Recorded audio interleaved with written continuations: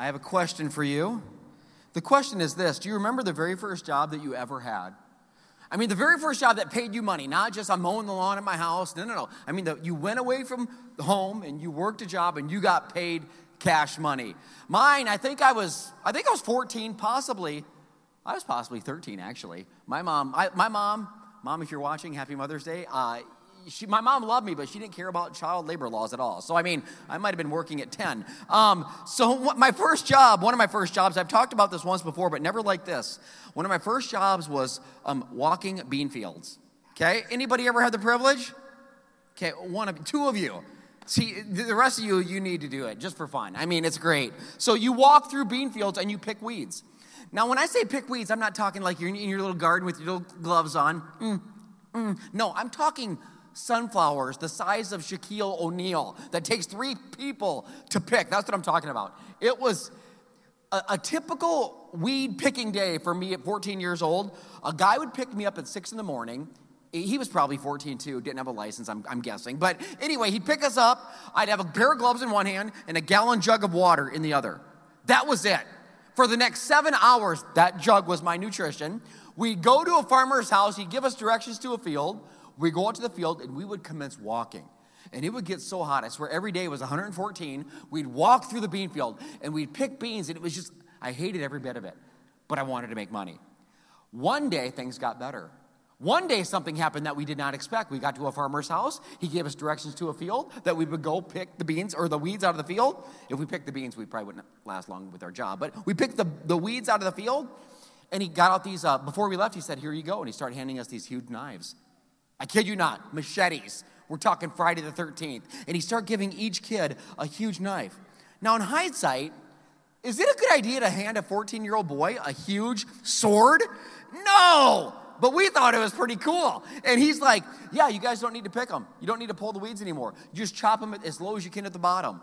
And I'm like, this is going to be awesome. I mean, someone's probably going to die, but still, this is going to be awesome. So we went out and we did that, and it was great. Now listen to me. It still was hard work. It still was laborious, but it was better than pulling them. And then one day, we showed up at a farmer's house, and something even better happened. We get there. The farmer doesn't give us directions to the field. Instead, he says to the 4 boys that were with him, he says, hop in the truck. We hop in the truck. He takes us to the field. We get out. We see a huge tractor with a mechanism on the front of it. And he said, boys, that's a bean buggy. He said, hop on. And I'm like, what? Is this even legal? What's going on right now? So there's chairs in front, and each kid would hop on one, and you strap in, and he's like, you got a little spray gun down there, and you just grab the spray gun and you just shoot the weeds. And I'm like, you're kidding me? Like, this is heaven. I mean, we're gonna just sit here and it's like a real life video game, like teenagers versus plants. I don't know. It was just it was awesome. I couldn't believe it. We just sat there, psh, psh. And sometimes the weeds weren't coming real fast, so 14-year-old kids, we get bored. So I'd look at my neighbor over here and be like, psh. I kind of shoot him in the foot.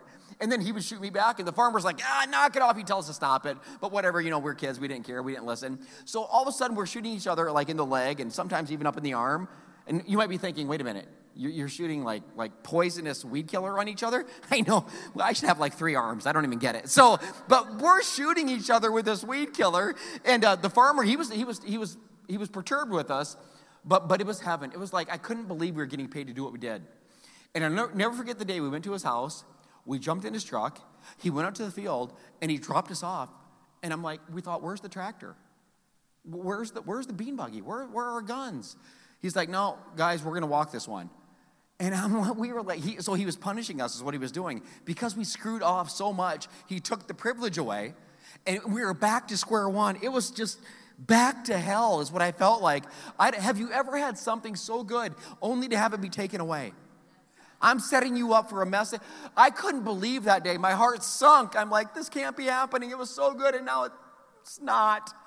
And maybe it's not just a job for you, or maybe it was a job. Maybe you had a dream job at one time, and then you lost it. Maybe it was a relationship that was so good and all of a sudden it wasn't good and they left.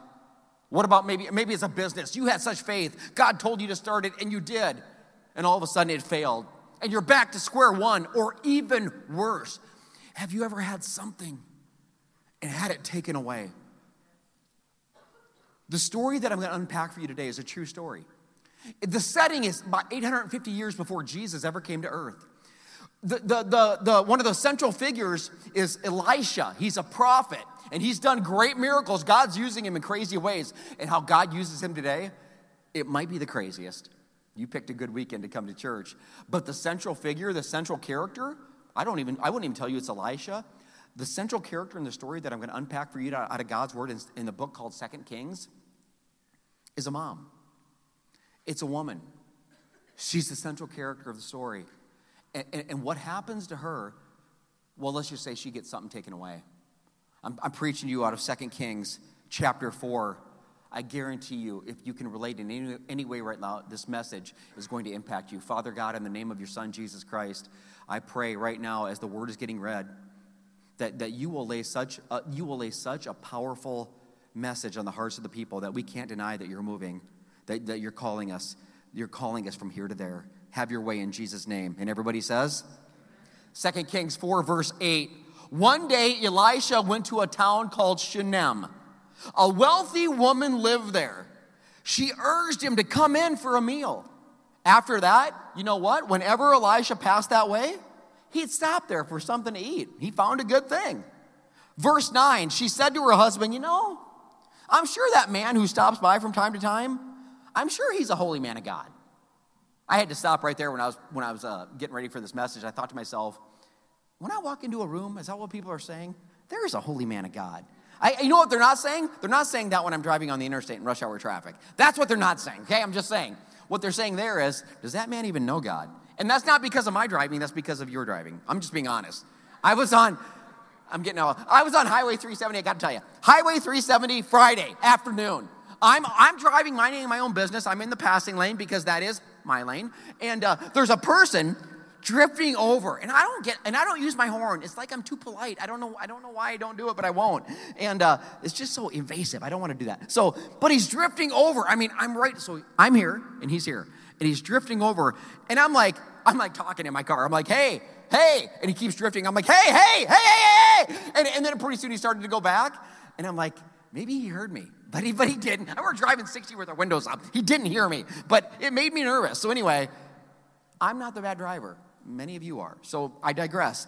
So, but they knew he was a man of God. They knew it. I wonder if he's a man of God. Let's build him a small room in our house. Let's make a guest room for this guy, for Elisha. We'll put it on the roof, which that's a little strange, but whatever. They put it on the roof, furnished it with a bed, a table, a chair, a lamp, everything he would need. Then he'll have a place to come whenever he comes through this way. I mean, they're treating this guy pretty good. So Elisha one day returned to that town, returned to Shunem, where he went up to his upper room, the room they made for him, to rest. And then he said to his servant, Gehazi, so he's got a servant, tell the woman that's so good to us, tell her I want to speak to her.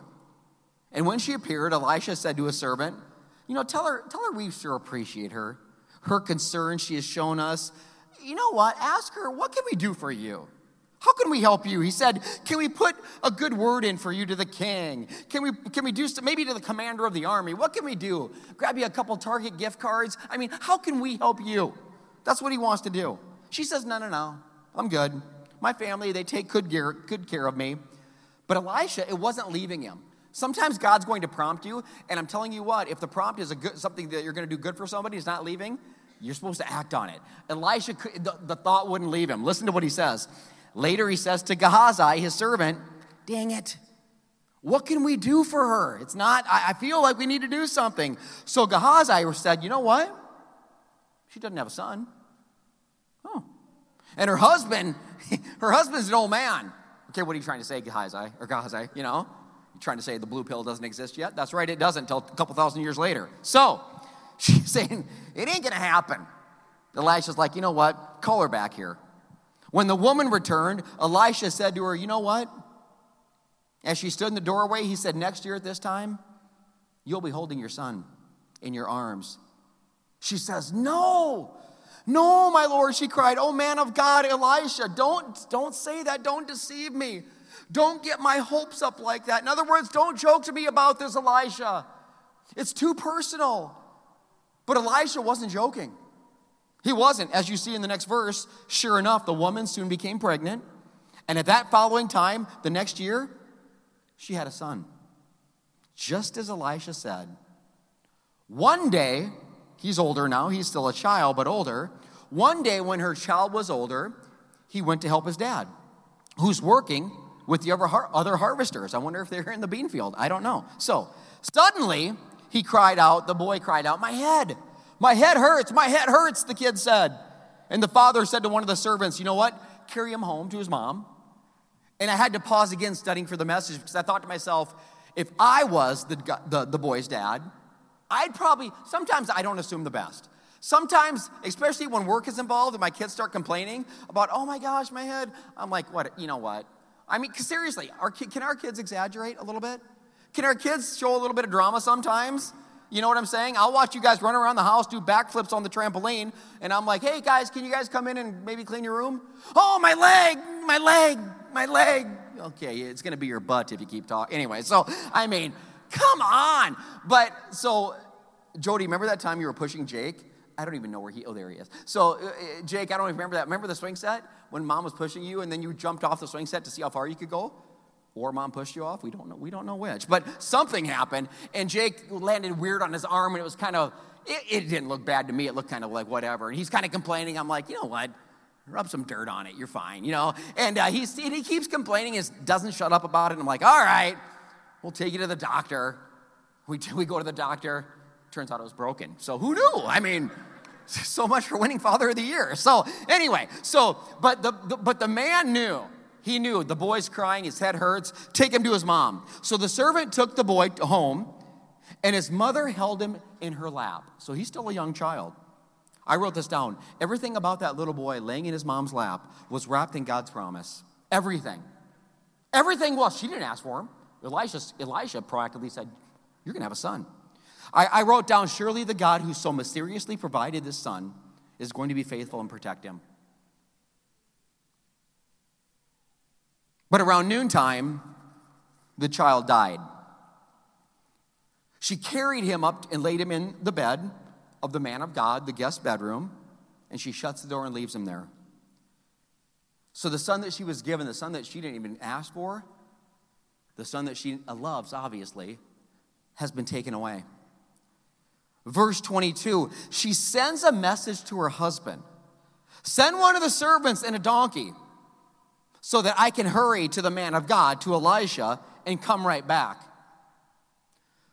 The husband said to the wife, well, why would you go today? It's not a special day. It's not like a holiday. It's not the new moon festival. It's not the Sabbath. But she said, it'll be all right. And maybe for somebody, even before we even get to the meat of the message, maybe somebody in this room needed to hear for whatever you're going through, because she was going through a lot. Maybe God wanted you to hear this. It's going to be all right.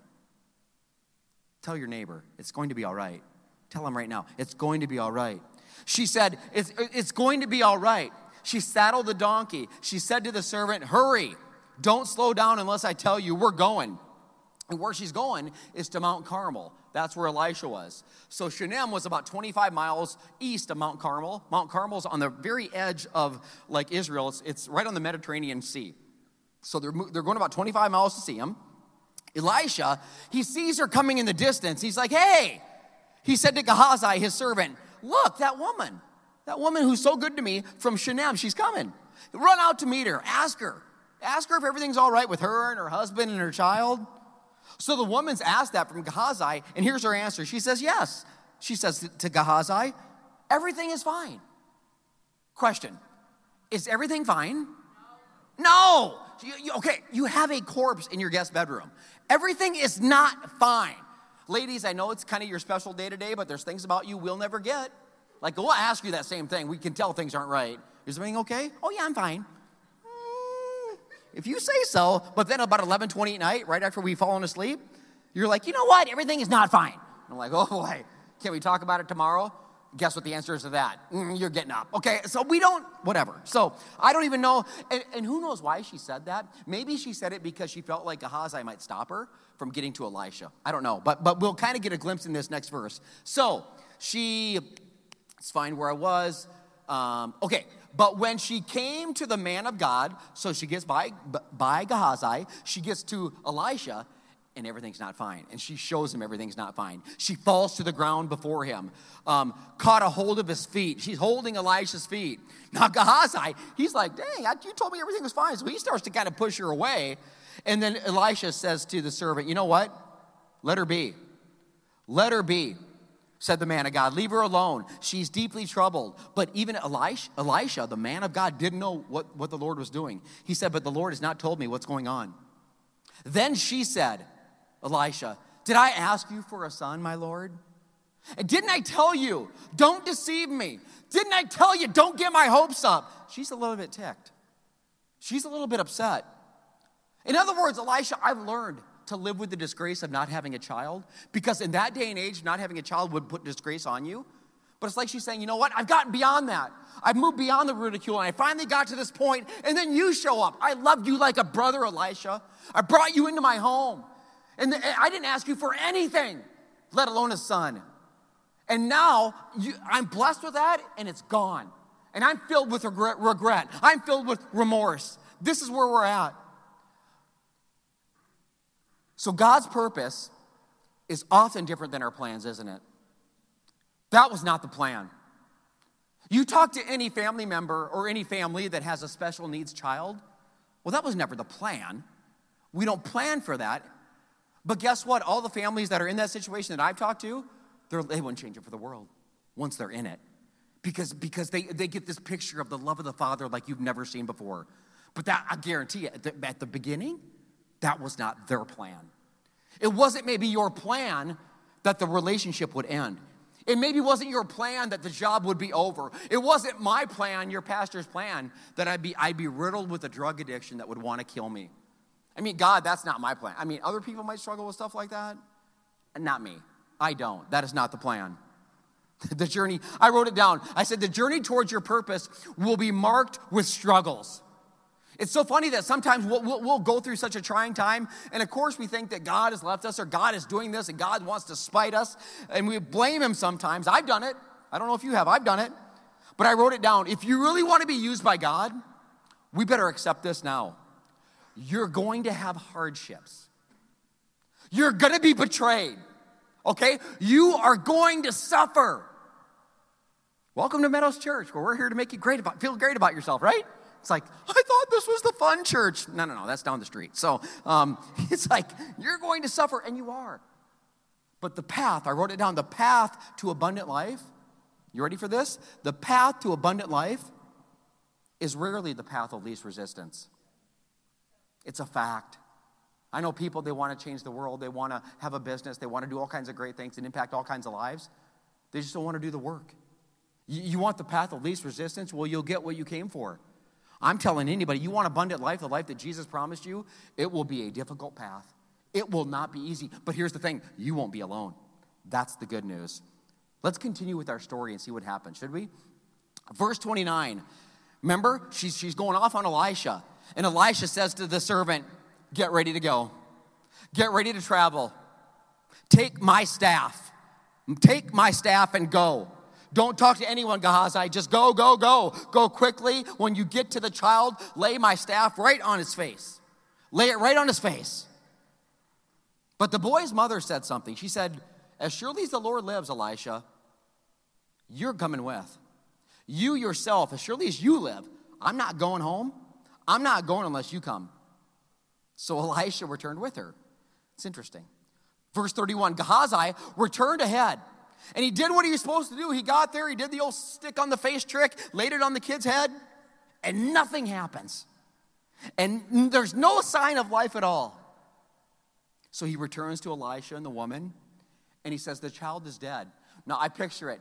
Gehazi's coming back on his horse or his donkey or whatever, and the woman sees him coming. Now, she knows the instructions that he got. Do this, take this magic staff, and you go, and you, by the power of the Lord, and she's watching him come back, and she's thinking, oh my God, what's he going to say? What's he going to say? And he gets closer and closer, and she's bubbling with faith and anticipation, and Gehazi gets there. He's like, the child. She's like, yes. He's like, the child. She's like, yes. He's still dead. He's still gone. What was taken away has still been taken away. But she does something in this moment, something that I'm convinced 99.9% of the people won't do. I'll unpack it more in just a few minutes. Let's finish the story. When Elisha finally arrived, the child was certainly dead. No doubt about it. Gehazi, I was right. No breath coming from those lungs. He's laying on the prophet's bed. So Elisha goes in alone and he shuts the door. And he starts to pray to the Lord. That's a good first step. He does something strange right now. It's going to seem really weird to you if you've never read this story. Understand something. Leadership and vision is caught more than it's taught. And what he's about to do with the boy, with the dead body, is something that he saw his mentor, Elijah, do. Just so you know. Then Elisha lays down on the child's body. He places his mouth on the child's mouth, his eyes on the child's eyes. He puts his hands on the child's hands. He stretches him out. He stretches out on him, and the child's body begins to grow warm. Elisha gets back up. He kind of walks back and forth, thinking, oh boy, God's doing something here. So then Elisha does the same thing. It seems weird, doesn't it? But he gets back down, and he gets on the child, lays down, does this same weird thing, and he's laying there, and he's holding the child. And something strange happens. You probably see it, but it says the child underneath him, face to face, sneezes 7 times. And then what happens? The boy opens his eyes. Now, I'm just picturing it. And understand something. As your pastor, I don't understand all of Scripture, like the whole sneezing episode. I mean, I could get really theological with you and tell you, you know what? Those 7 sneezes, they probably represent, the 7's the number of perfection. That's what it is. Those 7 sneezes, well, there's 7 years of tribulation that's coming, and the 7 sneezes. No, I have no idea. Maybe the kid had allergies. I don't know. All I can think about is the scene.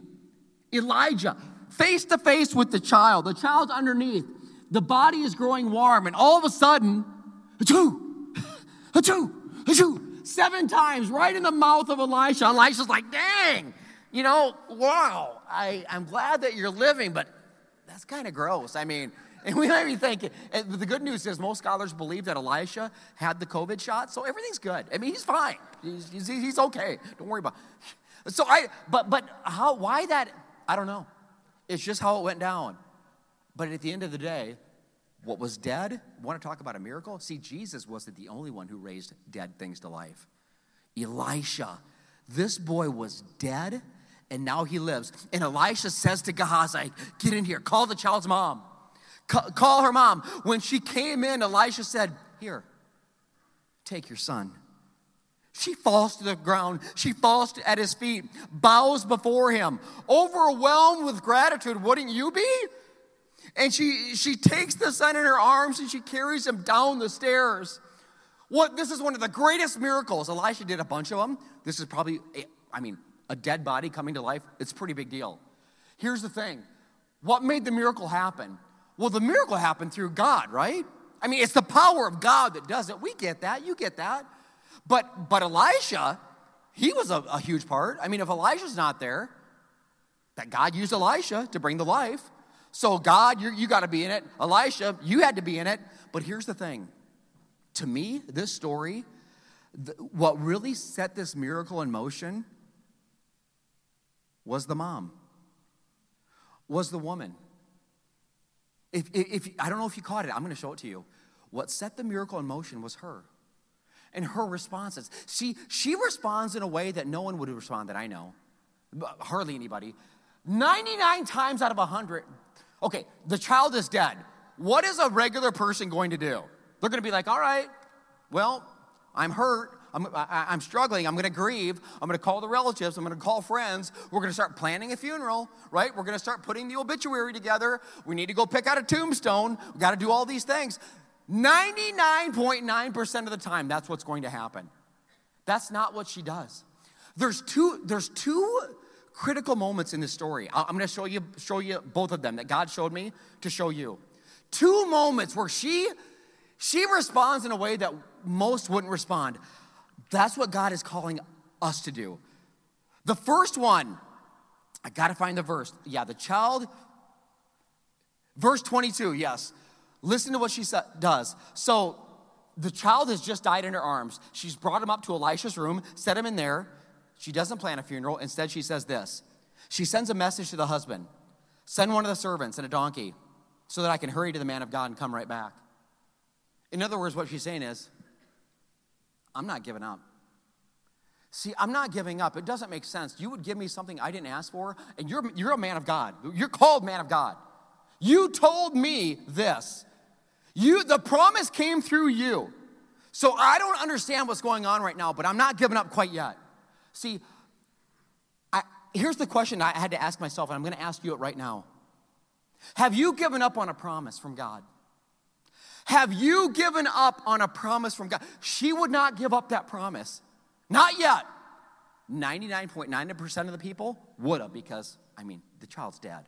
And she says, no, the way this went down, no, I'm not giving up yet. I won't do it. Have you given up on the promise that God has given you? Have you given up on a dream that God placed in you a long time ago? And it's sat dormant. It's so dormant you forgot about it until I just brought it up. And now you're thinking about it. And you used to dream big, and you used to have big aspirations. You were going to change lives. You were going to change your family. You were going to break the chains of addiction. You were going to change the whole family tree. You were going to change the world. Have you given up on the promise? So verse 22 was the first thing. The other one was verse 30. Listen to this. Verse 30. It was weird. Remember when Elisha said, here, take my magic rod, go place it on the kid's head? Most people would be like, okay, that's good.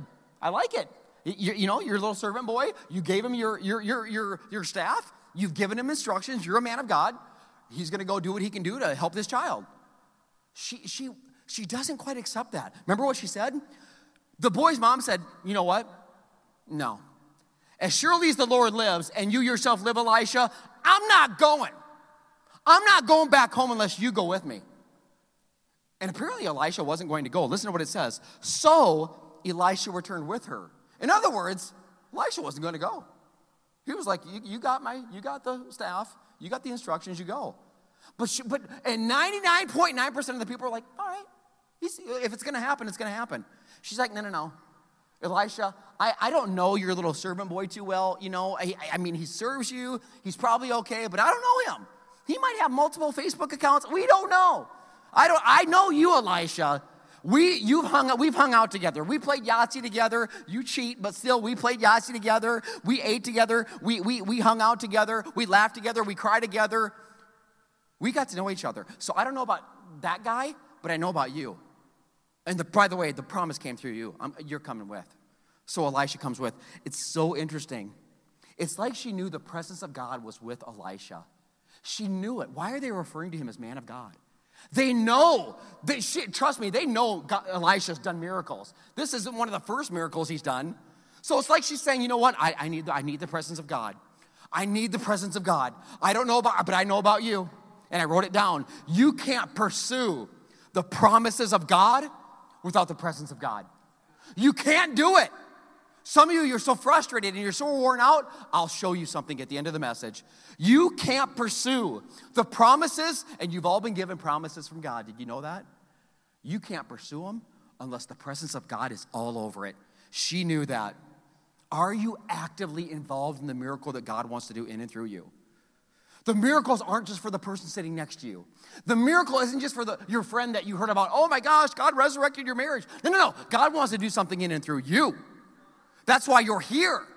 That's why it's you. You're as important to the kingdom plan as anybody. You're as important as Elisha was. That's crazy to hear, but it's so true. People don't think that way. I need you to think that way. I need you to understand how valuable you are to God and His kingdom and His plan. Are you just waiting for it to happen? Or are you making it happen? Well, you know what? Waiting for God to show up. Okay, God's like, you know what? God, are you here? God's like, I'm there. Okay, God's here. God has showed up. He's where He's always been. Well, I'm waiting for things to get just right.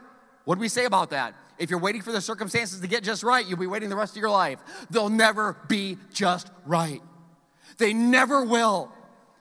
That's what the devil wants you to believe. Are you waiting for something to happen, or are you making something happen? So this woman, I would describe her, I tell you what, I went through more adjectives this week for this woman. Man, she persevered. Man, she was determined. Man, she didn't give up. Holy cow, she had faith. She just would not. But I kept thinking about, she did the one thing that 99 people wouldn't do. And I couldn't get the word. And the best I could come up with was grit. She had grit. I don't know if that's even the proper word. All I know is grit is like, it's all combined in there. And it brings us to the main point. Miracles happen at the place where your grit meets God's grace. It is so true. What is grit? It is her. It is the woman. It is the mom. It is everything she did. Grit is when 99 people are going to do it the normal way, the average way, what everybody else does. But the one, they'll do it different. They'll do it. God's got to be in it. They're going to have such radical faith. They're not going to give up. That is not in their vocabulary. It isn't. I'm not giving up. I'm not giving up. You bury that kid in the dirt, I'll be like beating on the dirt. Come on, God. Come on. It's grit. Grit, by the way, grit is not defense. Grit is never defensive. It's always on the offense. Grit is always moving forward. Why? Because faith always moves forward. It always does. So grit is on the offense. She could have easily said, Gehazi comes back. Didn't work. All right, well, you did what he was supposed to do. But she's like, no. I got some grit. See, miracles happen where my grit meets God's grace. That's when miracles happen. And for some of you, the message can be very, very personal and very difficult. And I want to acknowledge that. Because some of you, honestly, you've showed the grit. You've had the faith. You prayed the prayers. You didn't give up. And the result wasn't like she got. Like the relationship, you fought for it. You did the right things. And you follow biblical principles, and it still didn't work. Some of you're praying for that person in your life. I pray. God, send me the person for me. And I'm still single. I don't get it. And if you want to get real personal to the story, you know what? I had a loved one. I had a friend. I had a family member. Maybe some of you could say, I had a child. I prayed. I didn't give up. I fought, I believed, I had grit, and they're gone. I will never pretend that's easy. I've never gone through anything like that, but I can tell you this. God never wastes our faith. He never will. He never wastes our faith. I don't know who that's for, but I wrote it down specifically for somebody. God is working on your behalf, even when you don't think he's working at all. God is working on your behalf, even when you don't. In my drug addiction, I didn't see nothing about God in it for a lot of the time. I couldn't sense him. I couldn't feel him. Certainly couldn't see him. I didn't hear from him. But yet now, looking back, I can look at the points and see he was with me every step of the way. Couldn't hear him. He was sure silent, but you know what? He wasn't absent. And some of you, that's what you needed to hear. Just because God is silent does not mean he's absent in your life. It does not. See, God is with you in the good. See, God is with you in the bad. And even though you might walk away from God, guess what? He will never walk away from you. Shout, he's with me. Say, he's with me. He's with you. God, he's with you. The devil wants you to believe your God ain't so good. Look at you suffer. Look at you struggle. Look at the prayer that didn't get answered. And God is saying, I'm not done. Don't you give up. Dreams aren't realized because God gave up. They're not realized because we give up. That's the fact. That's the number one thing I see is people will give up on a dream before it has a chance to blossom into what God wants it to be. Because we expect, and especially in our culture, in our world, in our country, instant gratification. If I pray for it, dang God, where you at? I prayed. 5 minutes later, I would expect the prayer to be answered. And God's like, man, Abraham had to wait 25 years before a promise became realized and they saw a kid, and you want it in 25 seconds. God has a will for your life. We are a church that we exist to lead people to Christ in their God-given purpose. Can I tell you something about your purpose? It is beautiful. The purpose for your life is to be everything that God dreamed you would be. That's God's will for you. That you would become everything God dreamed that you would be. Why? So that you might glorify him. But guess what? That will never happen through easy conditions or perfect circumstances. It never will. It never will. I don't know some of the theology that maybe has been taught to you as you grew up or whatever, but that isn't a fact. You look at every scripture, you look at everything that people go through.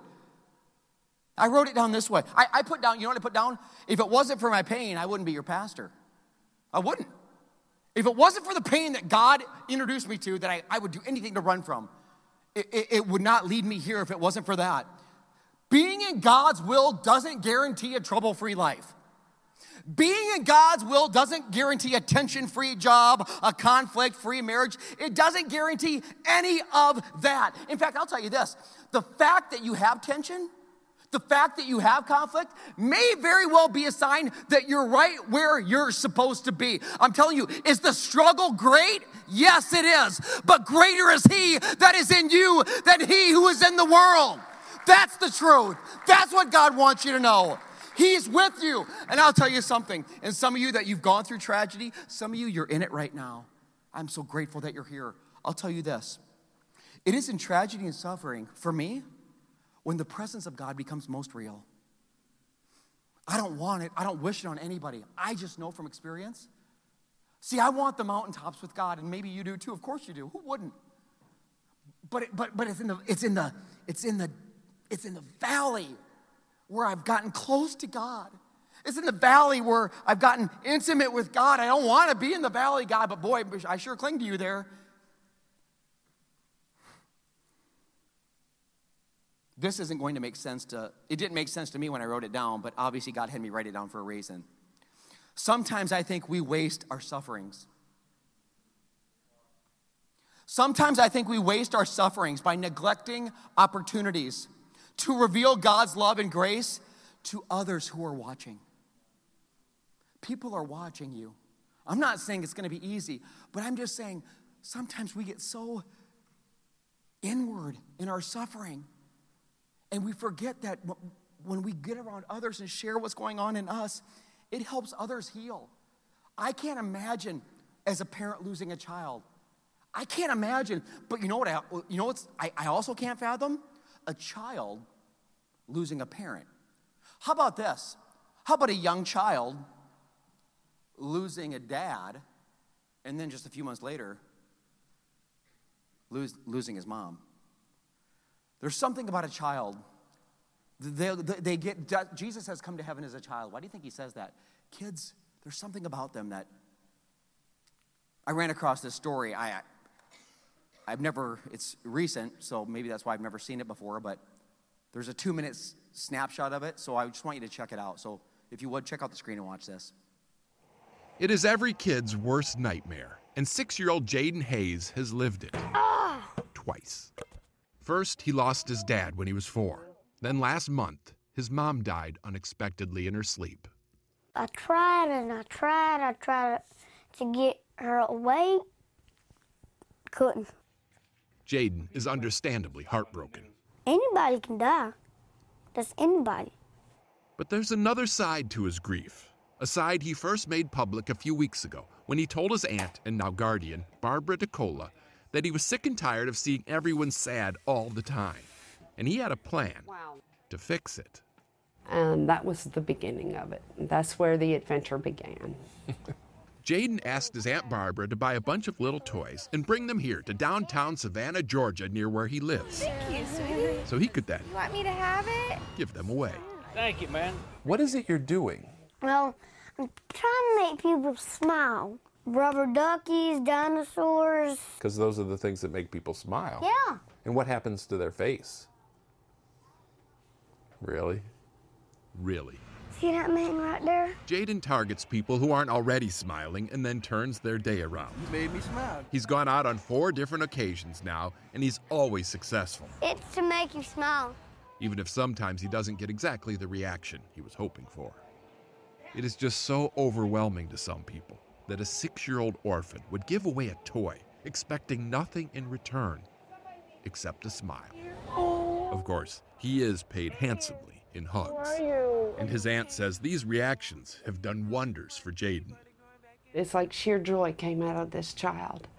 And the more people that he made smile, the more this light shone. Jaden says that's mostly true. But I'm still sad that my mom died. I bet you are.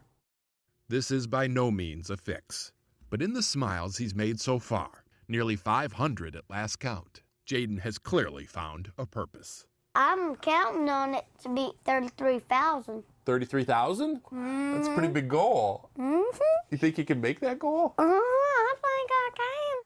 I think he just did. Steve Hartman on the road in Savannah, Georgia. I don't know.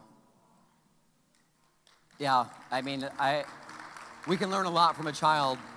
Can you imagine what he's gone through? And yet his response, much like the woman, he's like, I'm not giving up.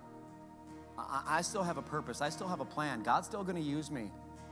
Dang it, I'm going to use this suffering. I'm going to impact somebody with it. It's not going to go to waste. God doesn't waste my faith. Some of you, you've lost the grit and you've lost the determination. You've lost the perseverance. You've lost hope. I'm grateful you're here. You're not alone. What if I told you that the greatest person who ever walked the earth, besides Jesus, the greatest person that he said was the greatest that ever walked the earth, lost their faith or came this close to losing it, lost their grit, lost their determination, lost their purpose. The greatest that ever lived, according to Jesus, was his cousin, John the Baptist. Your homework this week is to find the scripture where Jesus said that John was the greatest who ever lived. I think that's kind of fun to get in the Word and find that stuff, so I'm not going to show it to you. But that's what Jesus said. You know, John ended up in prison or in jail, and he was hopeless. This is John the Baptist, who all he did was point people to Jesus. All he did was baptize people. All he did was love people. All he did was preach the Word of God to people. You think that was fair that he's in jail? He was struggling bad. The disciples went to see him in jail. You know what John said? Did I get it wrong? Is Jesus even the Messiah? I don't know anymore.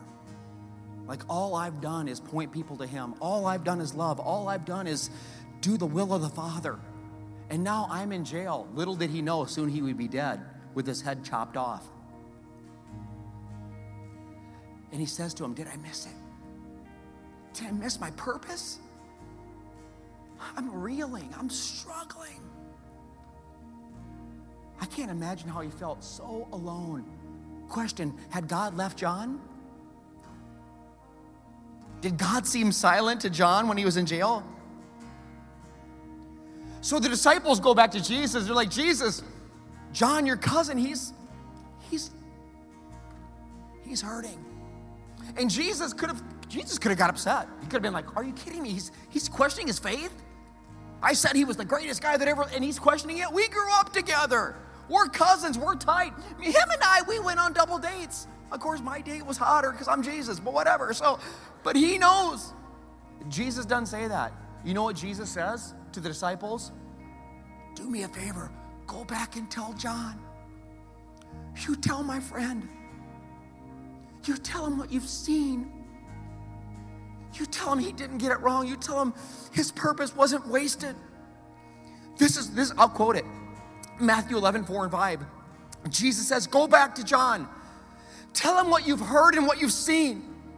You tell John, the blind see, that's who I am. You tell John, the lame are walking. The lepers are cured, the deaf hear, the dead are raised to life. You tell John the good news is being preached to the poor. Tell John, and he's telling you, just because things aren't going your way doesn't mean they're not going God's way. Tell him. You tell him I love him. You tell him he impacted lives. You tell him he lived his purpose. You tell John. John's with the Father in heaven today. He ain't complaining anymore. John was asking why.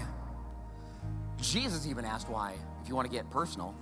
when Jesus hung on the cross, there was a point in his life, he couldn't comprehend it. And he's Jesus. He looks up at the Father hanging on the cross, and what does he say? Why? All I've done is love. And they betray me. All I've done is bend over backwards. I loved them, and I loved them, and I loved them, and I loved them.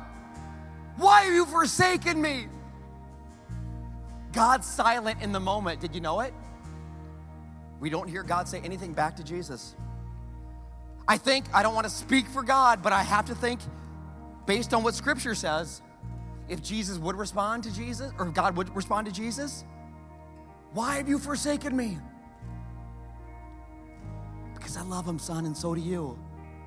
Because I love her, and I love him, and I love them, and I love them. It's because something was taken away from me, and I want it back. My children were taken away from me, and I want them back. So now I need to give up something even greater, and that's you, Jesus. You're the one. That's what has to happen. In my group, my group that I'm with these guys, and we're reading the Word of God. This is the gospel of Jesus Christ, by the way. In 1 John 4, 8, 9, why have you forsaken me? God says this, not to that, but this is what he says in the Word of God. God showed how much he loved us, you, by sending the one and only Son into the world so that we might have eternal life. That's why John the Baptist is alive today. He's more alive than he's ever been, by the way. This is real love. Not that you love God, but that he loved us and sent Jesus as a sacrifice for our sins.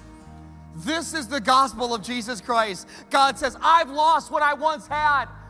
My relationship with the ones I love and I created. I'll do whatever it takes to get it back. Jesus, you in? I'm in. All right.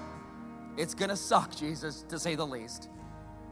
And it did, all the way to crucifixion and death for you and for me. In a few hours, we'll be baptizing upwards of 30 people. Here's what I can tell you about every one of them. And if you're in the room getting baptized, don't take this personal, but they're not getting baptized because they're good. Trust me. I know some of these people. I'm just kidding. They're not good, according to God's definition of good. Neither am I. They're getting baptized because they're saved. They're saved not because they're good, but because God is good. You understand? You can't earn it. So, you know how grit is the place where we meet God's grace? Is that what it was? Miracles happen in the place. I actually know my own main point. Miracles happen in the place where grit meets grace. Where they collide, if you will. You know the title. You know where salvation happens? Where your faith meets God's grace. That's salvation. You can't earn it. You're not good enough, and you never will be, and neither will I. They're getting baptized because they've called on the name of the Lord Jesus Christ. They believe he's God's son, that he was dead, and that he's alive. That's why they're getting baptized. You're not baptized because you're good. Good people don't go to heaven. Saved people go to heaven. Forgiven people go to heaven. People covered by the grace of God go to heaven. That's who goes to heaven. That's it. God, that's relief to me. Somebody who's just, I wasn't good. I wrote down this. When Jesus died on the cross, it was disappointment across the entire land. Friday was a huge disappointment to his followers. He was dead and buried. You know the story probably. Friday's disappointment I wrote down. But it didn't stop there. Here's what I put. Friday's disappointment, you know what it led to? Friday's disappointment, it led to Sunday's divine appointment. Why? Because 3 days later, Jesus Christ would break forth from the tomb, defeating sin, defeating death, defeating the devil. Why? So that you might live, so that you might have purpose, so that God can do what he wants to do through you. So you could have the presence of God in you. You know what's better than God with you? Him in you. You know, I'm starting to get on the topic for next week already, Mayberry. I'm getting excited about next week's message on the Holy Spirit. When you're saved, the Holy Spirit enters into you. Remember what I said? You can't pursue the promises of God without the presence of God. Some of you, you're desperate for the promises of God and you're worn out. Do you know why you're not seeing them? because the presence of God is not in you. I'm not saying that because you're bad. I'm saying that because maybe you haven't surrendered to the one who is good. Surrender to Jesus Christ. You don't have to be qualified to do it. In fact, he loves the unqualified. Come to him now. Call on his name. Believe that he is God's son, and you'll be saved. That's what the Bible says. Online, type "I choose Jesus" in the comments right now. We'll walk with you. In the room, you have cards. Mark your decision. Sell out to him. Call on his name and be saved. Ask him to forgive your sins. Ask him to make you new. He will do it. He died to do it. And I'll say this, the good news of Jesus is so good, but yet I just feel today that there are people here, you are so struggling. And I empathize and I sympathize with you in what you're going through, because you're hurting in a way that maybe I've never hurt. And you're struggling. And some of you literally feel like you're going through hell. Somebody feels like they're going through hell. And I wrote down, if that's you, if you're the one who feels like you're in the center of hell, whatever you do, don't stop, right? Why would you stop there? Keep going and keep trusting, because the God that brought you here today is the same God that promised to be with you to the end. It's a promise. That's a promise. You want the promises of God? Sell out to the King. Stop giving up on your dreams. Stop giving in. Grab a hold of grit. Let it collide with God's grace. He'll use you to change the world, I promise. God, he used Elisha. You know he used Elisha after Elisha died? It's nuts. Elisha was so anointed by God. And you are too, if you have Christ living in you. The greatest miracle I've ever seen Elisha do would be this one. This will blow your mind. And we're closing, we're done. 2 Kings 13:21. Elisha's dead. He's been dead so long, his body has decayed into bone. One time, some Israelites were burying a man. Suddenly, a band of raiders came. True story. They came, so they freaked out. They hastily threw a corpse into the tomb with Elisha, and they ran. As soon as the body touched Elisha's bones, the dead man revived and he jumped up. Now listen to me, somebody. I don't know who I'm talking to, but if God can use a man's dead bones to bring a dead man back to life, what do you think he wants to do in and through you? Give God some praise. He's opening the grave. Come out. It's time to live.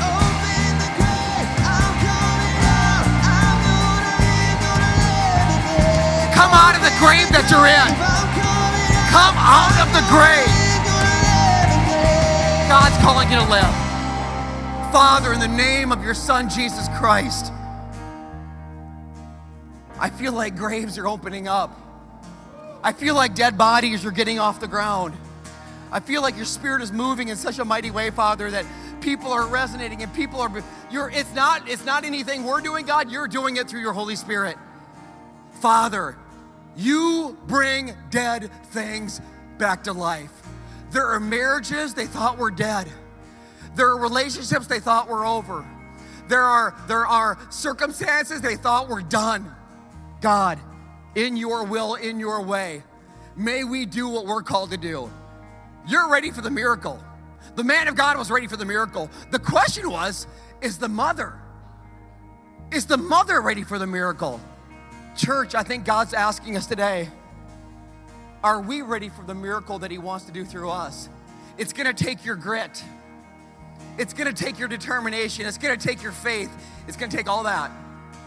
But I can promise you something. When all that meets up with the grace of God, the best is yet to come. In Jesus' name I pray, and we all say, amen.